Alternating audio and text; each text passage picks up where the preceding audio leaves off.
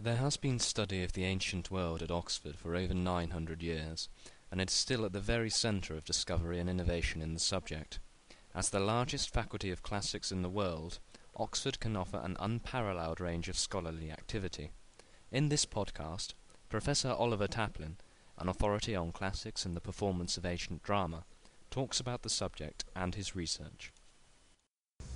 Shall we begin by asking you, what are classics like at Oxford?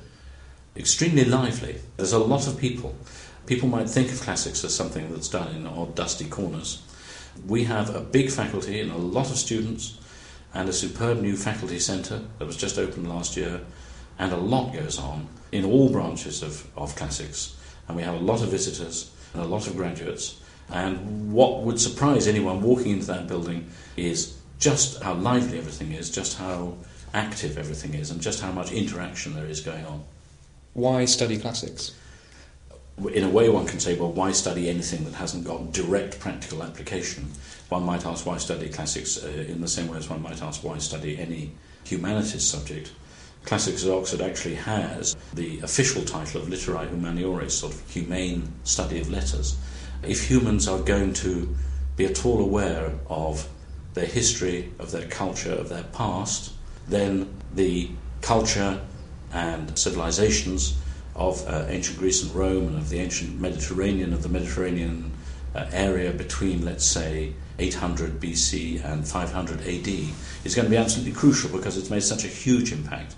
It's made a huge impact on Western civilization. After all, the Renaissance was the rediscovery of that civilization and era, but it's also made a huge impact worldwide. And the way that it's adapted in the world today is by no means Western dominated, by no means a kind of colonial enterprise to get everyone to study the roots of Europe. It has remained extraordinarily fertile in producing new initiatives. So what does a classicist do on an everyday basis? Well, there's a wide range of choice, and because our faculty is so big, and because we have so many students, I guess we've got more choice than any other classics faculty in the world. But most people who study classics here at Oxford learn one or both of the ancient languages, ancient Greek and ancient Latin, to a high level, and study the literature. But the course isn't necessarily dominated by literature, it's dominated by literature for those to whom poetry, to whom historical writing appeals. But there's a lot of study of history, in the broadest sense of the word. There's a lot of study of philosophy, and Oxford has a bit of a speciality of not drawing a clear line between ancient philosophy and modern philosophy. They interact. There's philology and linguistics, the study of languages as such, and there's archaeology. And archaeology, of course, if we're dealing with the whole Greek and Roman world across the span of over 1,000 years, of well over 1,000 years, there's a lot of archaeology. So in contrast to many modern university degrees, which tend to be quite targeted, classics has remained cross-disciplinary. Yes, I think it has. That's, of course, people do specialise in certain areas, and can, but that perhaps is more of a postgraduate narrowing than an undergraduate narrowing. We do try to keep an interdisciplinary course, and nobody can do the undergraduate course in only one branch of the subject. They have to study at least two branches of the subject. And we do aim for what one might call width still.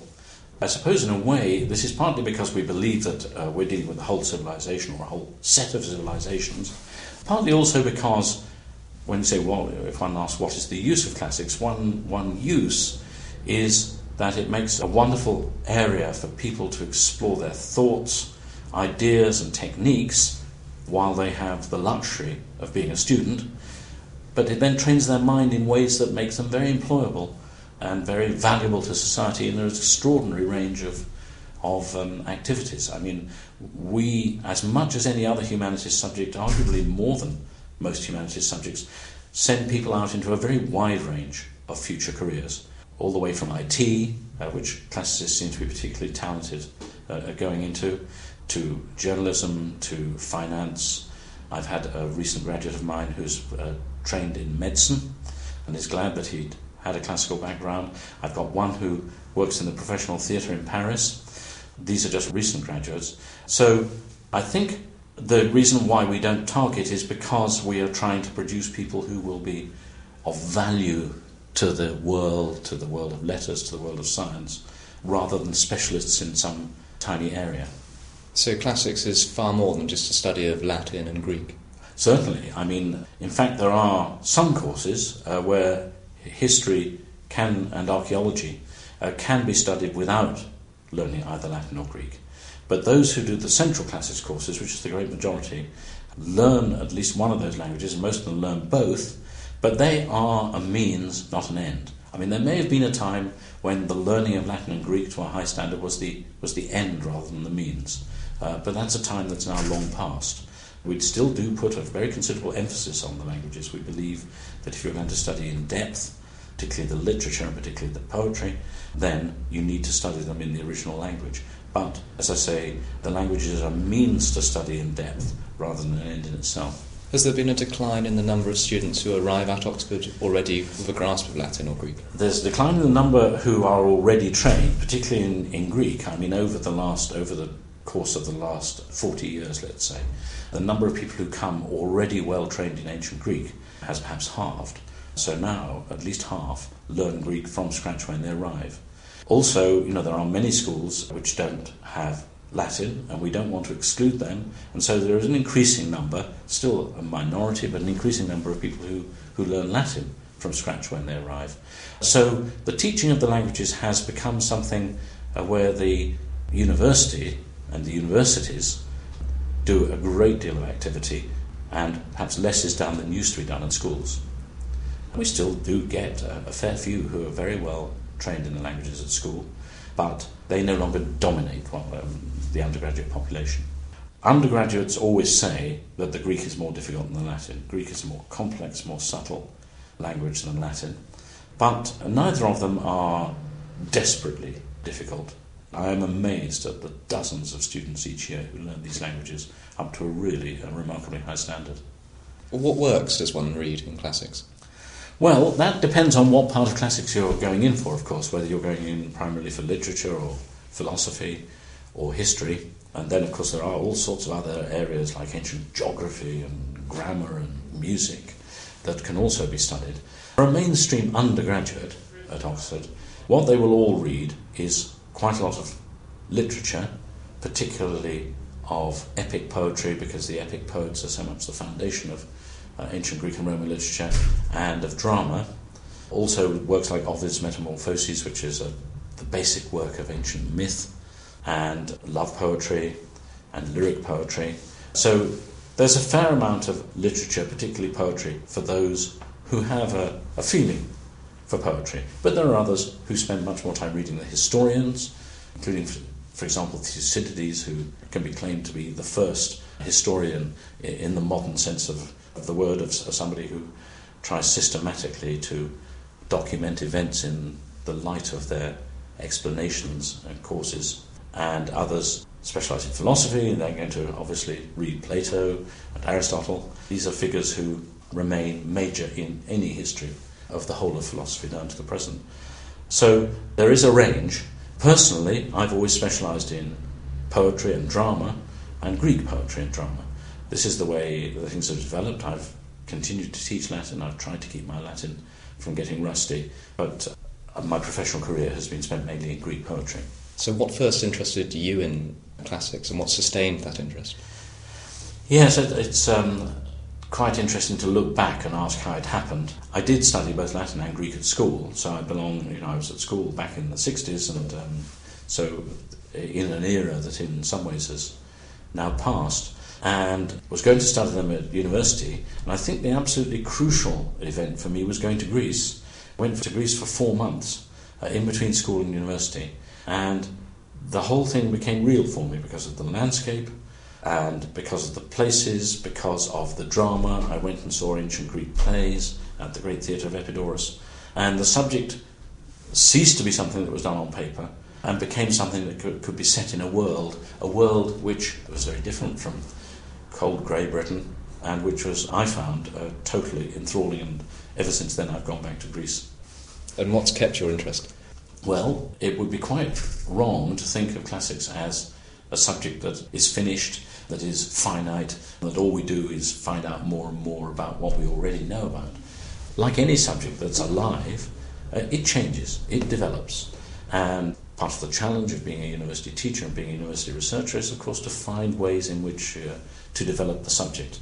And I've found my own areas in which I think I've been something of a leader, taking people towards new ways of approaching things. And I suppose I've particularly concentrated on 3. The main one has been thinking of ancient poetry as performance, both epic poetry and, of course, of drama.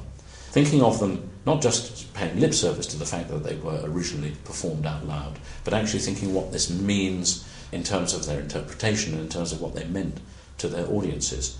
I've also been interested in iconography, in the way that literature interacts with painting. You know, we have thousands of, when I say thousands, we've got tens of thousands of ancient vase paintings, and I've studied their interaction with drama. And then the other thing I've become interested in, which is very much a growth area of the last 15 years, is what we call reception, which is how has ancient Greek literature been transformed and renewed and procreated into the literature and drama of modern times.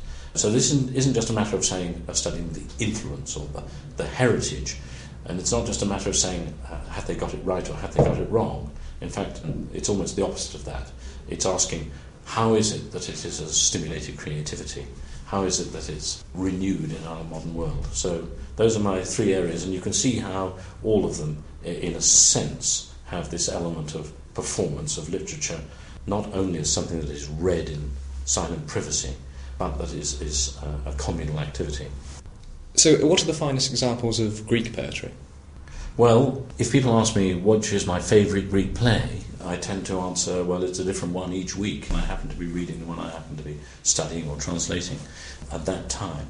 There is a remarkable variety in them, and there's a remarkable variety of types of ancient Greek poetry. For me, and for most people who are interested in Greek poetry, the Iliad, the great epic of Achilles and of the death of Hector and of the siege of Troy, is fundamental, as it was for the ancient Greeks. It is extraordinary, it's our earliest work of Greek poetry, and it remains indisputably one of the great works of world literature. So the Iliad is terrifically important and powerful, and so in its very different ways the Odyssey, the other great early epic poem, so different as Odysseus is from Achilles, as different from the man whose integrity is such that he says he hates anyone who doesn't speak the truth, to Odysseus, who survives precisely because he doesn't speak the truth. So ancient Greek epic is rightly regarded, I think, as something that still has a terrific amount to offer and still has terrific bearing on modern poetry. Greek drama, well, you only have to look at the amount of Greek drama that's being put on in theatres, and by no means only theatres from Europe or the European tradition, but theatres all over the world, South America, Japan, India, wherever, to see that these plays are works that count as world literature and reward coming back to again and again. But as well as that, I think I'd like to emphasise Greek lyric poetry like the poetry of Sappho or the poetry of Anacreon. These perhaps have been relatively overshadowed, partly because they tend not to survive in very good state and they tend not to survive in complete state. So an awful lot of trouble has to be put into reconstructing them. But I've an idea that kind of lyric poetry, whether it's love poetry, whether it's poetry of love or of death or of partying or of poetry about aging or poetry about the natural world, this kind of poetry may, I think, be going to make, so to speak, a kind of comeback in the near future. And another kind of poetry that I think may be going to make a comeback is ancient comedy, particularly the comedy of Aristophanes, which is not at all the kind of comedy that we think of if we think of Shakespeare or Molière or Oscar Wilde. It's much more political satire, it's topical, it's grotesque, and much more like there was a wonderful puppet show on the television called Spitting Image, which unfortunately no longer exists, but Aristophanes is like that, and I think that Aristophanes has got quite a lot to offer in the years to come. I assume then that the comedy and the lyrical poetry can inform us more about ancient Greek culture as well. Yes, I mean, well, that in a sense goes along with what I've been saying about performance and about how poetry belongs to a society and how thinking about the poetry as belonging to a society helps to keep it fresh and helps to keep it alive and inspiring today. Yes, those two are works that are the product of a certain kind of social interaction. Presumably your study of the reception over time looks at how it's been performed over time.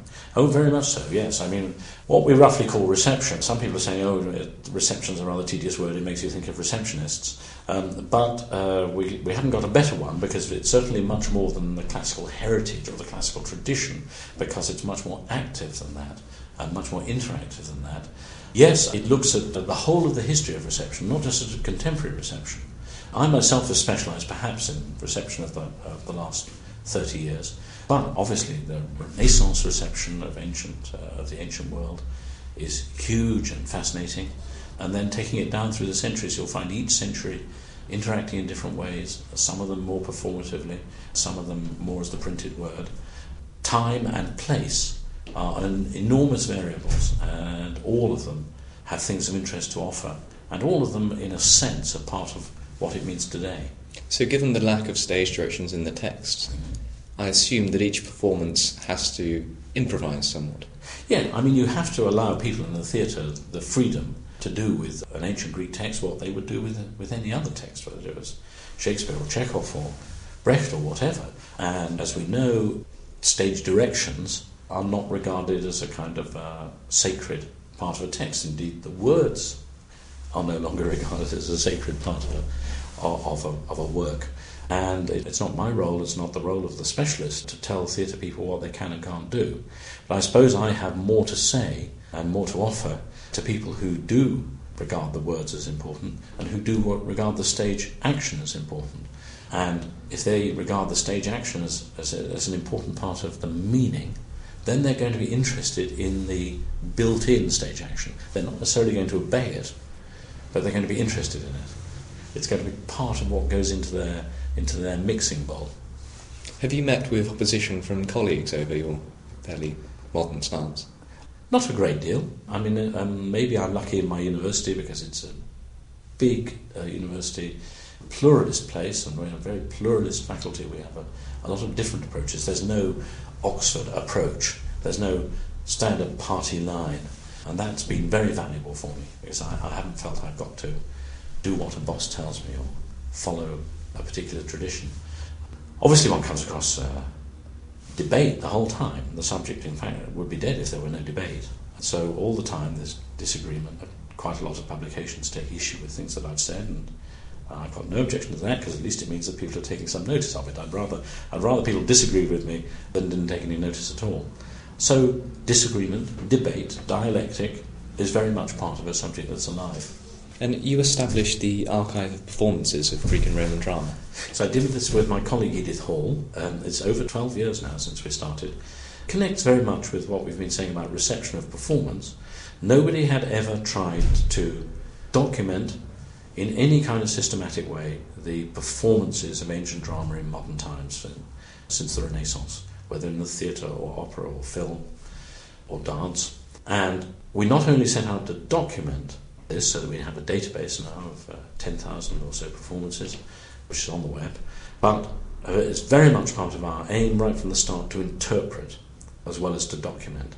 So this has proved to be quite a world leader, and indeed one can now see studies related to the kind of thing we do in the archive of performances of Greek and Roman drama going on in countries all over the world. And it's been great for us to feel that we've been leading a growth area. Have people been using your archive? Oh yes, very much, both on the web and as visitors, because we have a very considerable collection of press cuttings, programmes, texts, videos and so forth. So there's constant evidence. I mean, we get a steady stream of inquiries and visitors, and we're always very grateful if people send in new material, because it's very, very difficult these days to keep up with everything that's going on. It must be easy to put in the archive details of modern performances, but how do you find information about how it was performed when it was first written? Back in ancient times? Yes. Well, interestingly, even that is a subject in which there's a remarkable amount of new development. My own speciality has been finding out about it from the internal evidence of the text, because there is external evidence, archaeological, there's still excavations going on of theatres, and the discovery of new vase paintings that relate to theatre. But also there's a remarkable number of ancient inscriptions. The Greeks and indeed the Romans went in for recording things on stone and other durable materials. And there's still a lot of research going on, both on inscriptions and monuments that have been known for a while and for those that have been recently discovered. And more, for example, is being done on the economics of the ancient theatre. A subject which I think people would have said, oh, well, that's something we just don't know about. But actually, if you really buckle down to it, there's a remarkable amount that can be known. I'm not a specialist in that myself, but I'm glad to say that I've had some influence on people who are. And the iconography, I assume that means there are vases which have depictions of the scenes. Yes, well, the interesting thing there, and this is a subject that's been occupying me a lot in recent years, is for comedy, yes, there are vase paintings that show scenes of theatre. You look at the scene and you say, oh yes, that's a performance of a comedy on a stage. And they're in costume, and if you know the comedy, then the painting reminds you of some particular moment, no doubt a particularly entertaining moment. It's kind of dinner party entertainment. With tragedy, the situation is very different. That there are very few pictures of tragedies in performance. They didn't want to see pictures of actors performing tragedy. What they wanted to see was pictures of the stories, of the myths, as they were told in tragedy. So instead of looking at the picture and saying, oh yes, that's a certain tragedy in the theatre, they say, oh yes, that's a certain story, and it's a story as told in a particularly powerful and memorable way in a tragedy. So there's a very interesting contrast there between the iconography of comedy and the iconography of tragedy. So how can you learn about how tragedies were performed? Well, you're quite right to imply that on the whole the vase paintings are not a huge amount of help there, but they do actually give us quite a lot of indication about costume and about stage properties such as thrones, altars, rocky cave mouths and things like that. But on the whole, when it comes to the performance of a particular tragedy as opposed to tragedy in general, one has to turn to the text and ask the text what it reveals about its performance. And there's some external evidence. For example, from the comedies of Aristophanes, he sometimes says, I've thought particularly ridiculous the bit where they did something or other, and tells you something about the way the play was performed. But it's an area in which we don't know nearly as much as we'd like, but the evidence from more than 2,000 years ago is inevitably bitty. The ancient performances, did they use a lot of props? I think the answer to that is that tragedy did not use a lot of props and comedy did. Tragedy on the whole, to judge from the evidence we've got, and I've spent a lot of time with this, seems to be rather economical with props. They're either symbols of status or symbols of gender, like a king will always carry a sceptre, or a priestess will always carry the key of the temple. Things of that kind. They're either what one might call status objects, or they have a particular significance, a particular meaning in the play. One of the most famous scenes in ancient drama is in Aeschylus' Agamemnon, where Clytemnestra persuades her husband to walk on purple cloths. And it's quite an eerie moment when she persuades him and in effect defeats him by getting him to do this rather dodgy, is it blasphemy, is it barbarian, to trample on valuable cloths like this. There, the cloth is the creation of the playwright and gains its meaning from the way it's handled within the play. In comedy, there's a lot of clutter. Comedy, a lot of things to fall over. It's a very different world, and there's masses of baggage, there's masses of utensils, there's masses of equipment. Quite often the props are given some kind of comic exaggeration. So I think it's interesting about props that they're handled in those very different ways. Is it terribly difficult to look at the text and find these internal directions? Well, I think it's the methodology that's difficult. I mean, you can look at the texts and the indications. I mean, this is what my very first book was about, and it's now a while ago. The indications of when people come and go, for example. The indications of when people go down on their knees, or when they veil their heads and things like that are fairly clear in the words.